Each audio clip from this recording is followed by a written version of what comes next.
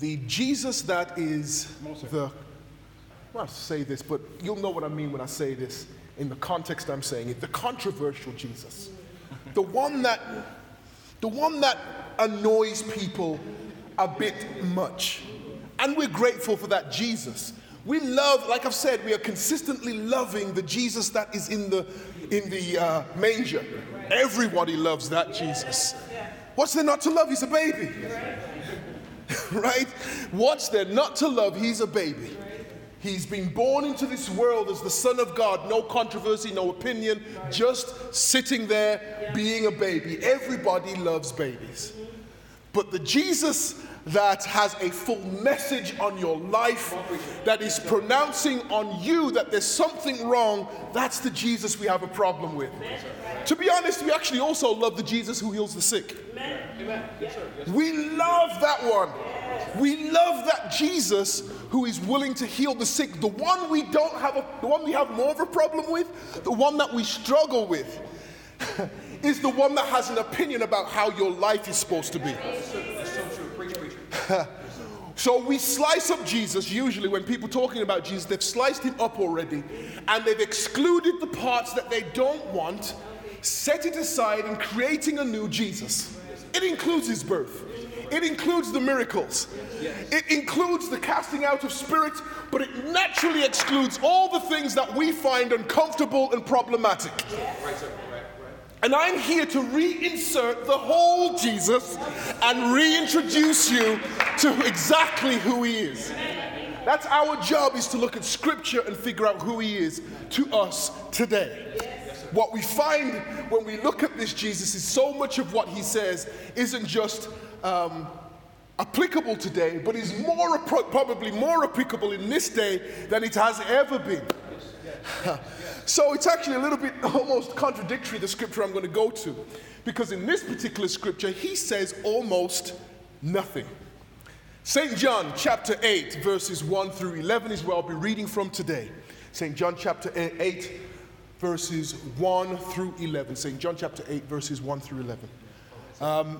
This is a wonderful scripture, not because of what Jesus says, but because how little of it he actually does say.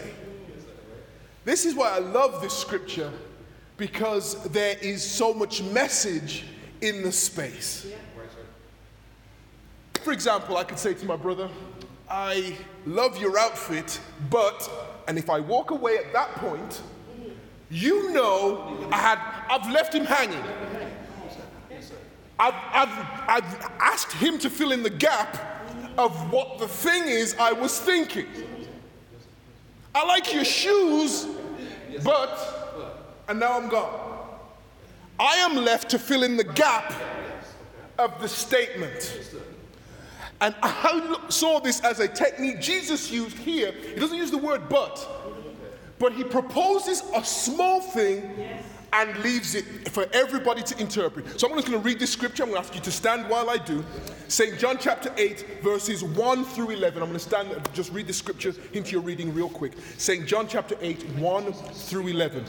Jesus went unto the Mount of Olives, and early in the morning he came again into the temple, and all the people came unto him, and he sat down and taught them. And the scribes and the Pharisees brought unto him a woman taken in adultery. And when they had set her in the midst, they say unto him, Master, this woman was taken in adultery, in the very act. They say unto him, Master, now Moses in the law commanded us that such should be stoned. But what sayest thou? This they said, tempting him, that they might have to accuse him. But Jesus stooped down and with his finger wrote on the ground as though he heard them not.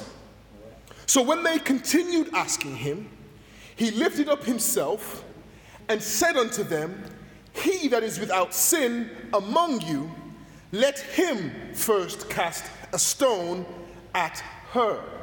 And again he stooped down and wrote on the ground. And they which heard it, being convicted by their own conscience, went out one by one, beginning at the eldest, even unto the last. And Jesus was left alone, and the woman standing in the midst. And when Jesus had lifted up himself and saw none but the woman, he said unto her, Woman, where are those thine accusers? Hath no man condemned thee? She said, No man, Lord. And Jesus said unto her, Neither do I condemn thee. Thank you, Jesus. Yes, sir. Yes, sir. Go and sin no more. May the Lord add a blessing to the reading of the word. Please take your seats. I'm so excited about this scripture this morning. I'm so excited about this scripture for a variety of reasons. This is I've been doing a lot of reading around this scripture, and this is a scripture that has caused even the church some consternation, some heartburn. That's why I love it even the more. And I want it to, because when we realize that that feeling of uncomfort is the Spirit and the Word taking our lives and shaking it a little bit. Like it's the word, you want to feel uncomfortable a little bit. Because it's telling you that your heart is still receptive. You know what the problem is with the word with us? It's not when it hurts, it's when it no longer impacts us. That's the big problem. Come on, sir. Come on, sir. When we just don't care what we hear now. That's the problem. I can't work with that. What can I do with you if the word doesn't hurt you a little bit? We can work with that. It's when the word does nothing to you. That's when I have trouble with the word, what to preach. How can I preach to you if it doesn't impact you? Yes, sir. Yes, sir. Amen? So here we're standing in this moment. There's a couple of things I want to draw out before I get into the meat of this particular teaching and this preaching. In the first verse, it says that Jesus went out onto the Mount of Olives. This was actually a regular, I talked about this in the teaching exposition. This was a regular occurrence for Jesus. He had a regular cadence of going into the Mount of Olives, into the gardens, into the Mount of Olives, and then he would come down during the day and teach in the temple all day. Then he would retreat once again into the Mount of Olives. He had this regular cadence of, they knew exactly where he is. The reason why the soldiers knew where to come get Jesus, because he had been doing the same pattern every night. He had been preaching in the temple and going back to the Mount of Olives in the garden. And I love this idea, and I was just speaking to Brother Quincy about this. You sometimes have to take a step back. Jesus didn't preach all night.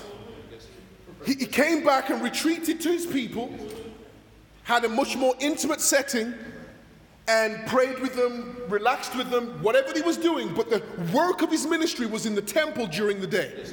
Sometimes you have to take a step back. We do. There's no situation where working 24 hours a day, 7 days a week is a healthy situation. You know, we look at the beginning of the creation, how the Lord worked to create the earth, and on the seventh day he rested. And we talked about this of ad infinitum. Did he need rest? No. Did he absolutely take the time to sit back? And we seem to think that we don't need to rest. You need to rest. Take a beat, take a moment, restore yourself. You don't have to give me an excuse. Just tell me, you know what, I need a rest. Just can't do it today.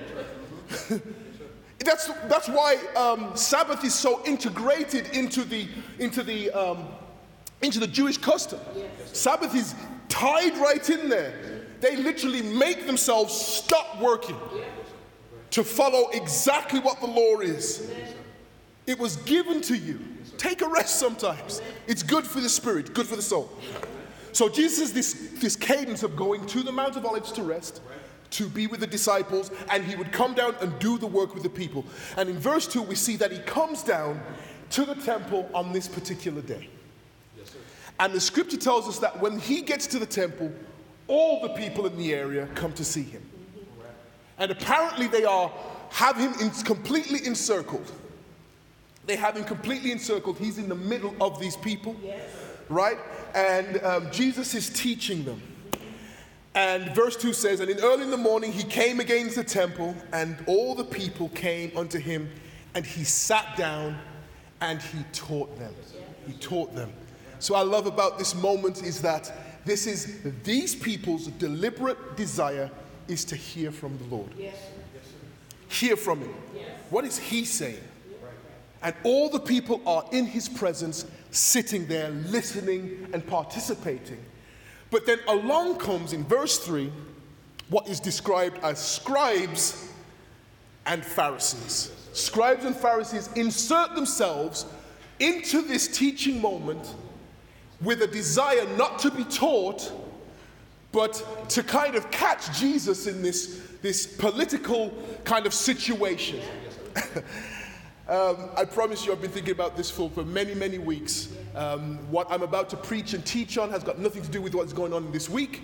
I've been looking at the scripture for weeks and weeks and weeks. So take from it what you will. But this is the Holy Spirit speaking to me from the beginning. Okay? So let's go look at that verse 3. It says, and the scribes and the Pharisees. Let's first tell what scribes and Pharisees are. Scribes are scholars of the time. They're scholars specifically of the law. So today's idea of that everybody can read and write isn't true in the society we are thinking about in this moment. That everybody can both read and write the law isn't true. There are a very specific order of people who can have that skill, who can both read what the law says and then speak it to the people who can't read it. So you have a natural advantage over everyday people if you're a scholar, because you have been taught to read and write. It's also the job of these scribes to write out the law and duplicate it exactly so that other people can then write and read it, right? So these people have incredible power and authority because very few people have the ability to read and write. They automatically have a position of power because of their learning, right? That probably doesn't exist today. We don't have a set of people who, it would be like a set of people who they're the only ones who have access to the internet. How much of an advantage would that be? If when you were going to class, only you had access to the internet and not even your teacher did. You would have such an advantage. Teacher, I'm not sure that's true. Right? You would quote Wikipedia to them in a heartbeat and no one else would be able to get access to it. That's what the scribes are like. They think they have access to something that no one else has access to. But in addition to the scribes, he also describes the Pharisees as being there. Now, the Pharisees are a particular sect of Jews who are strict observers of the law. Not just the written law, they also have an oral, a spoken law that they've passed down to each other too. And this oral and written law, they are exacting about what the law should be and how it's followed. The Pharisees, interestingly enough, Paul the Apostle in Philippians says he was a Pharisee. Tells us that, and we find out in Acts that he said he was taught by Gamaliel. This man, Gamaliel, was a Pharisee teacher. And if we look at general history, we see Gamaliel was the Pharisee of Pharisees, right? So we know that there's a connection here to Scripture that's an important one. So the scribes and the Pharisees, these authorities in the community, these people who are the top of the community, the most listened to, who expect to be followed, have come and inserted themselves into the space that Jesus has got. And they're here not to learn, they're here to entrap. We have to be very careful. Some questions people are going to ask you have nothing to do with learning about Jesus. Learning about Jesus and what he says, learning about Jesus and what he does, learning about Jesus and who he is. You think that's that they want, but what they really want is to simply entrap you. It's like a snare. It's like a trap. They're trying to get you into a position where they can say, aha, you see, I told you that's what they were really like. That's the desire of these people. And they've done it in such a way not to do it with, to maybe, like even if they thought Jesus was just a regular guy that I've got to help. They're not doing it like that. They've waited not for Jesus to be in the Mount of Olives. They've waited for Jesus to come down out of the Mount of Olives Remember, they're going to capture him there. They know where he is. But they've waited for him to come down out of the Mount of Olives, be in a temple with all the people around, and now they're going to trap him in this situation. And what do they use to trap him? Let's go read in the scripture. They say unto him, Master. First of all, you're saying Master, but I know what you mean when you say Master. It sounds like it's an honor, but they're not saying it like it. They're saying it. The question tells me you're not saying it right. And I don't know if you've ever seen this where somebody asks you a question, not because they want to know something, because they want to fight with you. And you can decide at that point, wait a minute, now, any answer I give you, I know good and well, you're going to force me to have a fight with you. Now, if I don't answer you, that's a fight. If I give you the right answer, that's definitely a fight. And if I give you the wrong answer, you're going to know I'm giving you the wrong answer, and that's a fight. That's what this situation is. They've come to Jesus not with the expectant desire of salvation, but how can I get one up on Jesus? And we're living in a world where that seems to be the norm with the relationship we have with the world. They're coming at us not with the desire to learn or to humbly submit, but they're looking for an opportunity to show how we're the hypocrites. And I'm like, wait a minute. The whole way you've positioned that question lets me know you're not being genuine already. Have you seen that before? Where people come at you with questions and you say, wait a minute. No matter how I answer that question, it's going to make you sound like I don't care about what you're... Wait a minute. And you know what? I love the way Jesus, I'd like to say this is the controversial Jesus. I love the way he approached this whole situation. First of all, not every question needs an answer. You know what, I've realized this and I've got comfortable more. I thought I had to know, and part of my ministry and the growing in maturity in the ministry is I thought I had to have an answer to every question. I thought that if I didn't have the answer to every question, that was a failing with me. But sometimes these questions aren't even meant to have answers. And we have to get comfortable with this idea that people have to get to their salvation in the way that they're going to get to their salvation. And no answer you give them is going to help. That's a tough one spiritually to understand, but it's a reality. And so they've approached Jesus and they've asked him a question about this woman. Let's go look at this question. They say unto him, Master, this woman was taken in the very act. Taken in adultery in the very act. Now, Moses in the law commanded us that such should be stoned. But what are you saying about this? Isn't that interesting? They are pitting Jesus against Moses. They're saying they know who Moses is to these people. You know who Moses is to the Jews. There's only two people. I mean, if you start a conversation about what it is to be Jewish, there's two people you should mention: Abraham and Moses. Everything else, I mean, King David's important, the prophets are important, but those two are the foundational people when it comes to the Hebrew nation. So you know what they're doing when they're saying. That's like me coming into the room and saying to my sister, Mom says you've got to do the dishes, but what are you saying? What do you mean, what am I saying? What's she supposed to say about that? If Mom said it, you know it's over. That's how they treated the question. But they've done it, when did they do it? Not when he was up in the Mount of Olives, when he's in the temple publicly teaching. It's a trap. This is a trap. It's not even really a question. They know what the law of Moses is and they know what they're supposed to happen. There's some other things that are important about this moment though. They aren't just Jews, they are Jews under Roman law. Which means they don't have the power to execute anybody. According to the scripture, you're supposed to stone this woman. And they want to trap Jesus between Moses and Rome. Rome is in charge of everybody. They're the governing empire across this whole region. Rome is saying you can't execute anybody. That's why they had to take Jesus to Pilate specifically, right? They couldn't crucify him themselves. They had to get authority to do so. But they've come to Jesus and they said, Moses said this, and you know good and well Rome's on this other side. What do you say? Yes, sir. This is a trap. It's not even a real question, to be honest. It's like those folks who, I don't know if you've ever had this. I've had people come to me and ask me this.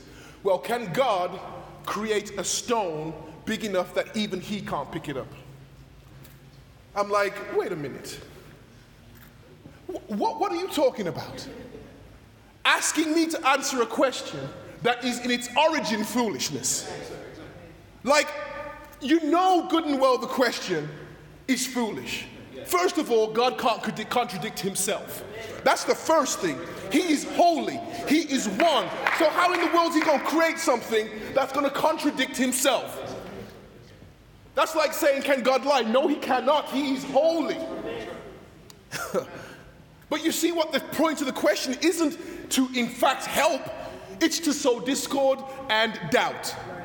Some questions require no answer. And I love how Jesus approached this. So what does he say next? This verse 6, this they said, tempting him that he might have to accuse him.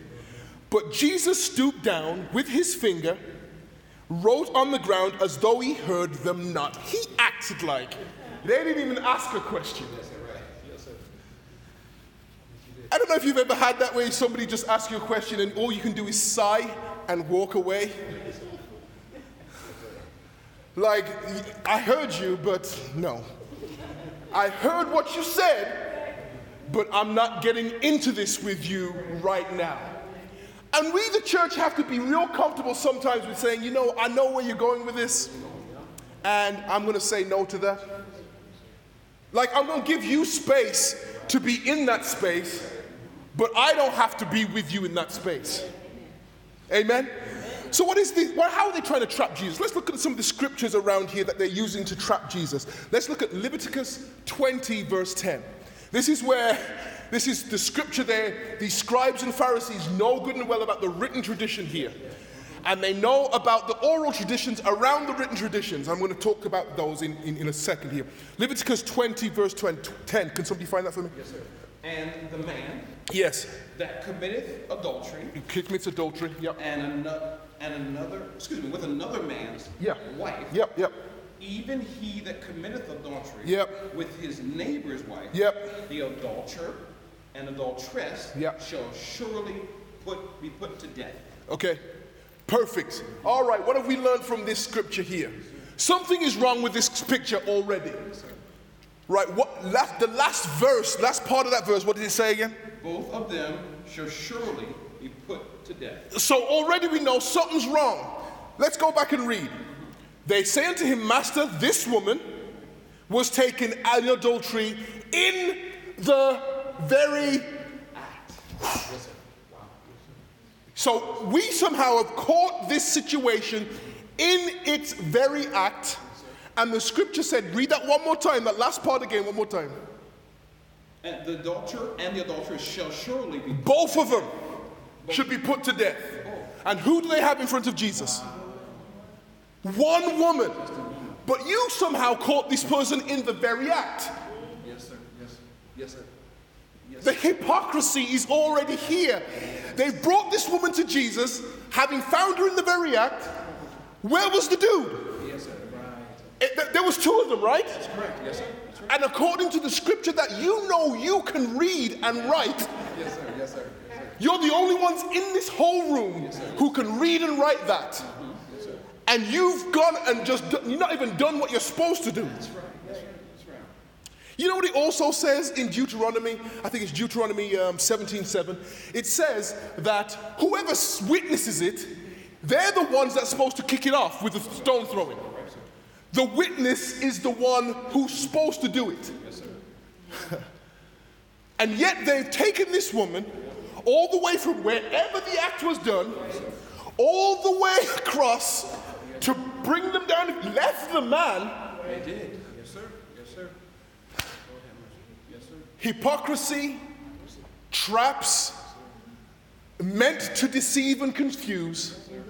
And they've done it in a public place to make sure that they get their point across in front of the people that Jesus is trying to teach. Be very careful. I mean to say this deliberately and purposefully. Be very careful of people who sound like you, but in their heart they're not you. You have to be very careful. They exist, and I'm sorry. They sound like you sometimes, and they will make their messages overlap with yours enough to make you think that they're believing the way you're believing, and the truth is they're not. You have to be very careful. The scripture says you'll know things, you'll know them by their fruit. Meaning, you know when you go to get grapes, it's about 1 month out of the year that it's clear that this is grapes from this. Aside from that, it just looks like a bush. Looks like a random bush. And then 1 month out of the year, you could, grapes. That's sweet, that's nice. The rest of the 11 months, we ain't really sure what it is. Unless that's your job, unless that's what you're doing. You could walk past that whole bush for 11 months out of the year, not realizing that there's fruit, good fruit coming out of that. And I'm here to tell you, sometimes folks we've been hanging out with for a long time, it takes a while, but if you wait long enough and be patient enough, you will eventually see their fruit. But I'm here to tell you it may not be obvious on day one. It's not obvious in winter what their fruit is. It's not obvious in spring what their fruit is. It's late summer when grapes start to come out. So be very careful. These people sound right. It sounds like they're trying to honor God, but the truth is, all they're trying to do is get a one-upmanship in a public place to get a political advantage over Jesus. Sounds like it's righteous. Sounds like it's righteous, but it's not. Sounds like it's righteousness, but it's not. At all. We have to be careful. Just because their messages overlap for a little bit doesn't necessarily mean they're for us. Doesn't necessarily mean they're with us. You have to see when the fruit comes out. Amen? Let me keep going here. Verse 6. This they said, tempting him. They said, tempting him that they might have to accuse him. But Jesus stooped down with his finger, wrote on the ground, as though he heard them not.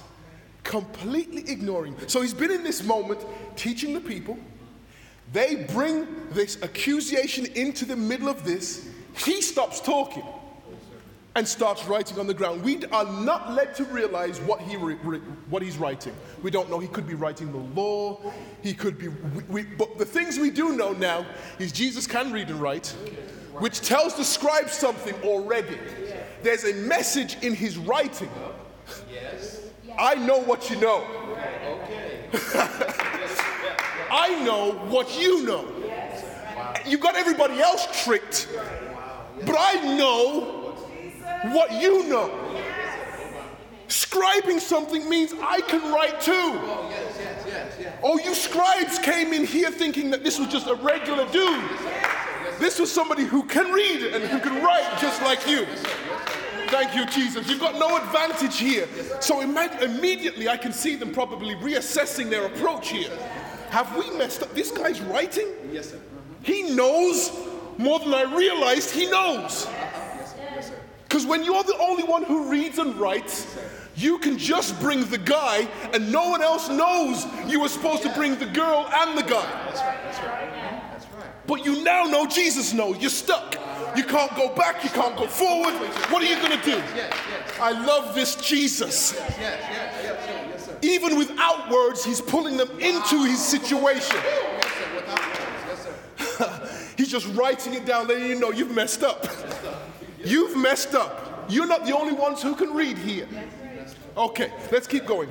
Verse 6, this said they, tempting him that they might have to accuse him. But Jesus stooped down, with his finger wrote on the ground as though he heard them not. So when they continued asking him, they continued, look, we can't back off now. We've started this public thing. Everybody's looking at us. We are looking at them. We're looking at you. We can't retreat. And so they continued to ask him. He lifted up himself and said unto them, he that is without sin among you. Not me. See, what people want to do with scripture is divide it up and use the parts that are convenient to them, disregard the rest, and then hold you accountable for all of it. And you've got to be careful even agreeing with people who agree just with the parts you agree with. Because they're going to agree with you here and call you a hypocrite for not believing the rest. Be very careful. Sometimes not answering at all is the best answer. Let me keep reading here. So when they continued asking him, he lifted up himself and said unto them, he that is without sin among you, let him first cast a stone at her. What's been interesting this whole time, and the whole thing I want to make realize this is, this woman has been standing there waiting to die this whole time. And I realized when I was reading the scripture this week is we completely overlooked the very real human being that was standing there waiting to die by being stoned. And what does Jesus do with the words he says? He reasserts that she's actually standing right here. And if you all want to kill her, you're going to have to do it with a sinless hand that you don't have. Yes, sir. Yes, sir. Come on, preacher. Come on, preacher. Yes, sir. Come on, preacher. Yes, sir. We have to be very careful. I've been looking at a couple of scriptures where Jesus was saying, be careful what you judge, how you judge.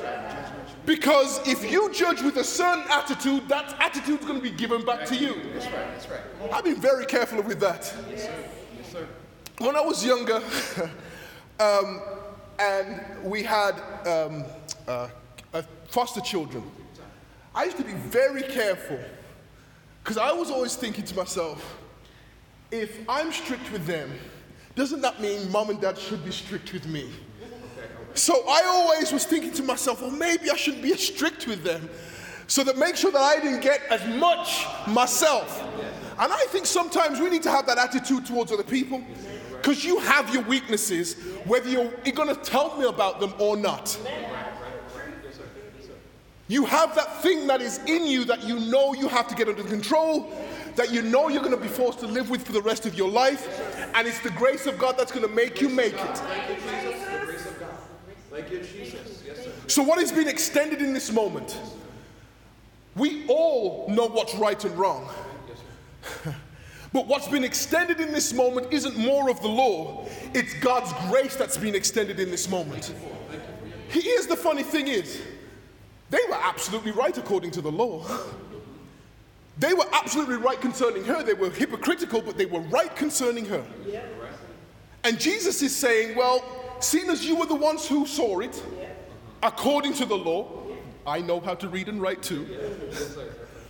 And seeing as you're the ones who brought her, you're also, according to Deuteronomy 17, you're supposed to be the ones who execute her.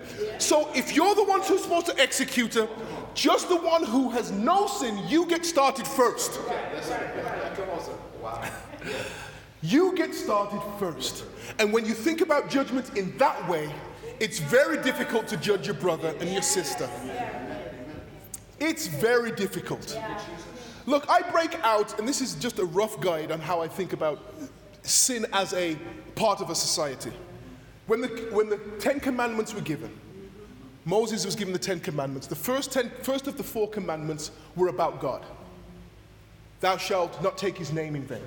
You'll worship no other gods. Went on like that for the first 4. The last 6 were about the community. Thou shalt not steal.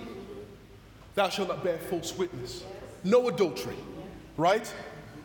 Those are about community. I don't want to steal from you because you're part of my community. I don't want you to murder me because we're together. Right? There's also another part that this kind of alludes to, is that there's sins against your own body. It's fornication. The scripture tells it's a sin against your own self. So you have a sin against yourself, you have a sin against the community, and you have a sin against God. But when I'm sinning against myself, it impacts my community. When I'm sinning against my community, it impacts God because we're all his people. So they're all connected together anyway. So we don't get a chance to do a little bit of sin over here and it just impact us. If you're hurting yourself, you hurt the community. If you hurt the community, You hurt and have packed God. You don't get to do it for yourself and say, well, it's just me and I'm just doing it to me. So what does it matter to you? No, you're part of my community. Hurting yourself, doing this to yourself, isn't just hurting you, it's hurting the community. So he says to these people, he who's without sin, let him cast the first stone. All right? And again he stooped down and wrote on the ground. I know whoever throws it, you must have caught it. And I know you're the hypocrite. He's telling them again everything that they need to know. And verse 9, and they which heard it, being convicted of their own conscience. Remember at this moment, Jesus is in the middle. The people are surrounding. Jesus is in the midst. They've now brought a woman into the middle there. And the accusers are in the middle too. They have shone the light on themselves by bringing themselves into this teaching moment. And now the light has reversed from the woman to them. They've tried to bring a judgment to this woman, and by leaving, what they've said is, we're just as guilty as her. They had to leave, and when they did leave, it told everybody, you're just as guilty as she is. That's why we have to be careful with the judgment we judge. And again he stooped down, and they which heard it, being convicted of their own conscience, went out one by one, beginning at the eldest, even unto the last. I like to think about this as self-chastisement. This is, and the oldest got it. It's like, oh, wait a minute, I'm trapped. Oh, wait a minute, if I stay, I'm trapped. If I leave, I'm trapped. Let me just get out of here. And the oldest left. He realized I'm left. Can you imagine being the last one, the youngest one? You there looking for this woman to be stoned, and everybody else is left but you. And the penny drops, and you realize, if I stone this woman, everybody has the right to stone me because I've been sinning this whole time. You're the last one for it to realize, even from the oldest to the youngest, and you have to get out of that circle too. And the only person who has the right to do anything in this moment is still standing there with the woman. This woman who is expecting in this moment to die, she still hasn't left. And she's left in the presence of Jesus. So when Jesus had lifted up himself and saw none but the woman, he said unto her, Woman, where are those thine accusers? Hath no man condemned thee? It's amazing that in the presence of the Lord, it's difficult to condemn somebody. And this is the Jesus that hasn't gone to the cross yet, but somehow the redemptive power is in this moment.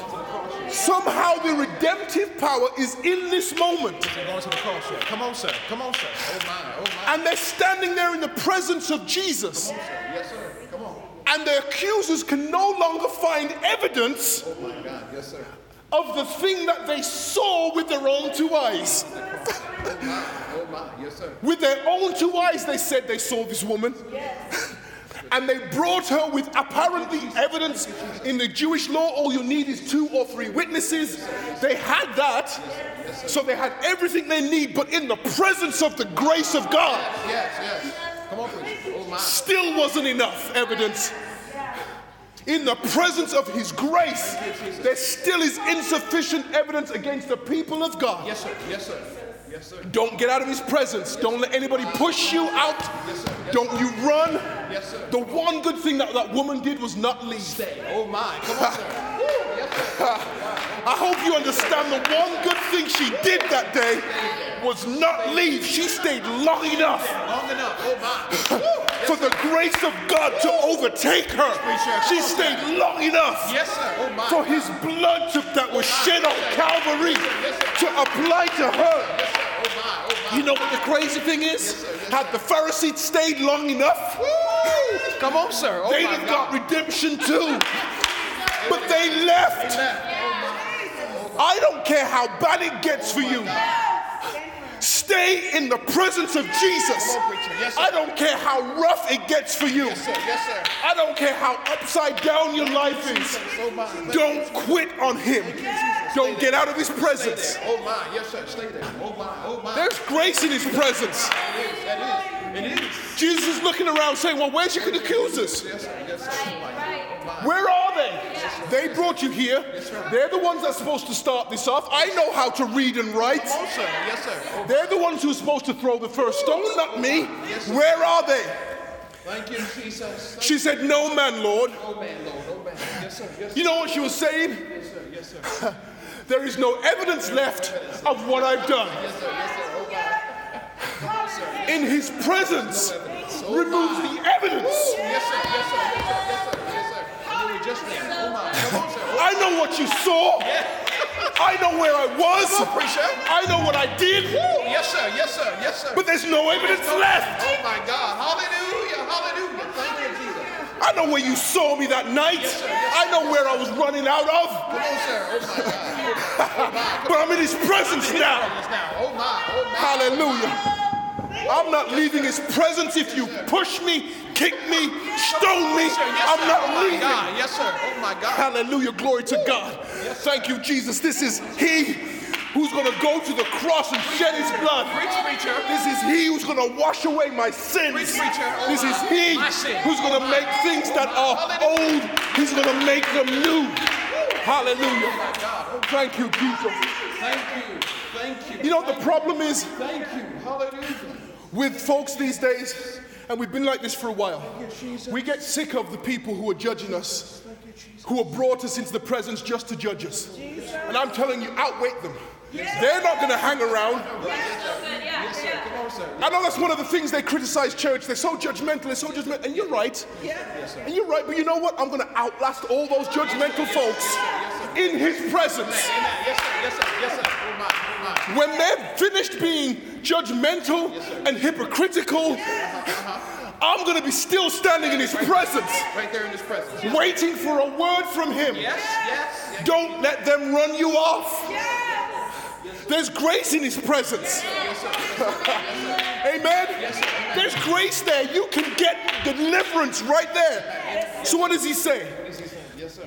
It says, woman, where are those thine accusers? Hath no man condemned thee? Yes, sir. She responded. She says, no man, Lord. Nobody's left accusing me. So here's the good news. And Jesus said unto her, The good news. Come on, sir. neither do I condemn thee. Oh my. Yes, sir. Jesus said. I'm going to get to the second part in a moment. He says, neither do I condemn thee. The one who was writing the whole time. Yes, sir. The one who knew they were coming when he set up shop that morning. He knew what was coming. Can you, just for a moment, do you know how patient you have to be to know everything and still see somebody coming to you and have to speak to you like, I don't know what you're about to say? That's what Jesus is doing. Jesus knows who the woman is. Jesus knows what she was doing and who she was doing it with. But he's standing there and saying, I'm not going to condemn you, even though the evidence is gone and I know what the evidence is. I'm not condemning you. Yes, sir. Neither do I. Yes, sir. Neither do I condemn thee. Neither do I. And Jesus said unto her, neither do I condemn thee. But what does he do? And this is an important last part of this message. He says, go. But he doesn't give her license. That's not what this was about. That wasn't what this was about. And this is where, again, we're going to divert from the world. Because they're going to look at this and say, I can do what I want. No. Jesus is saying, go thy way and sin no more. The thing that you're into, I'm saving you from that. But if you go back to it, there's nothing I can do. The grace and the presence is here. If you go and go back to it, you're going to be right back where you started. You got two choices. Stay right here in my presence or go and sin no more. That's the choice. If you go and do it, you're going to be right back where you started. If you stay here, you're good with me. But if you're going to go, don't sin no more. Saints, God is full of grace. And that's the part that's going to confound not just those people out there, but those people in here. The grace part is going to confuse everybody because we have this sense of you get what you deserve. Not always. Sometimes the grace of God makes you get something you don't deserve at all. I know it's frustrating, and you're saying, well, it's not fair. I don't care. Grace sometimes is not fair. Yes, sir. Yes, sir. I'll take the grace. I'll take the grace. I need his grace. I need his love. I need his love. Yes, sir. Thank you, Lord Jesus. May the blessings of the Lord be with us in Jesus' name.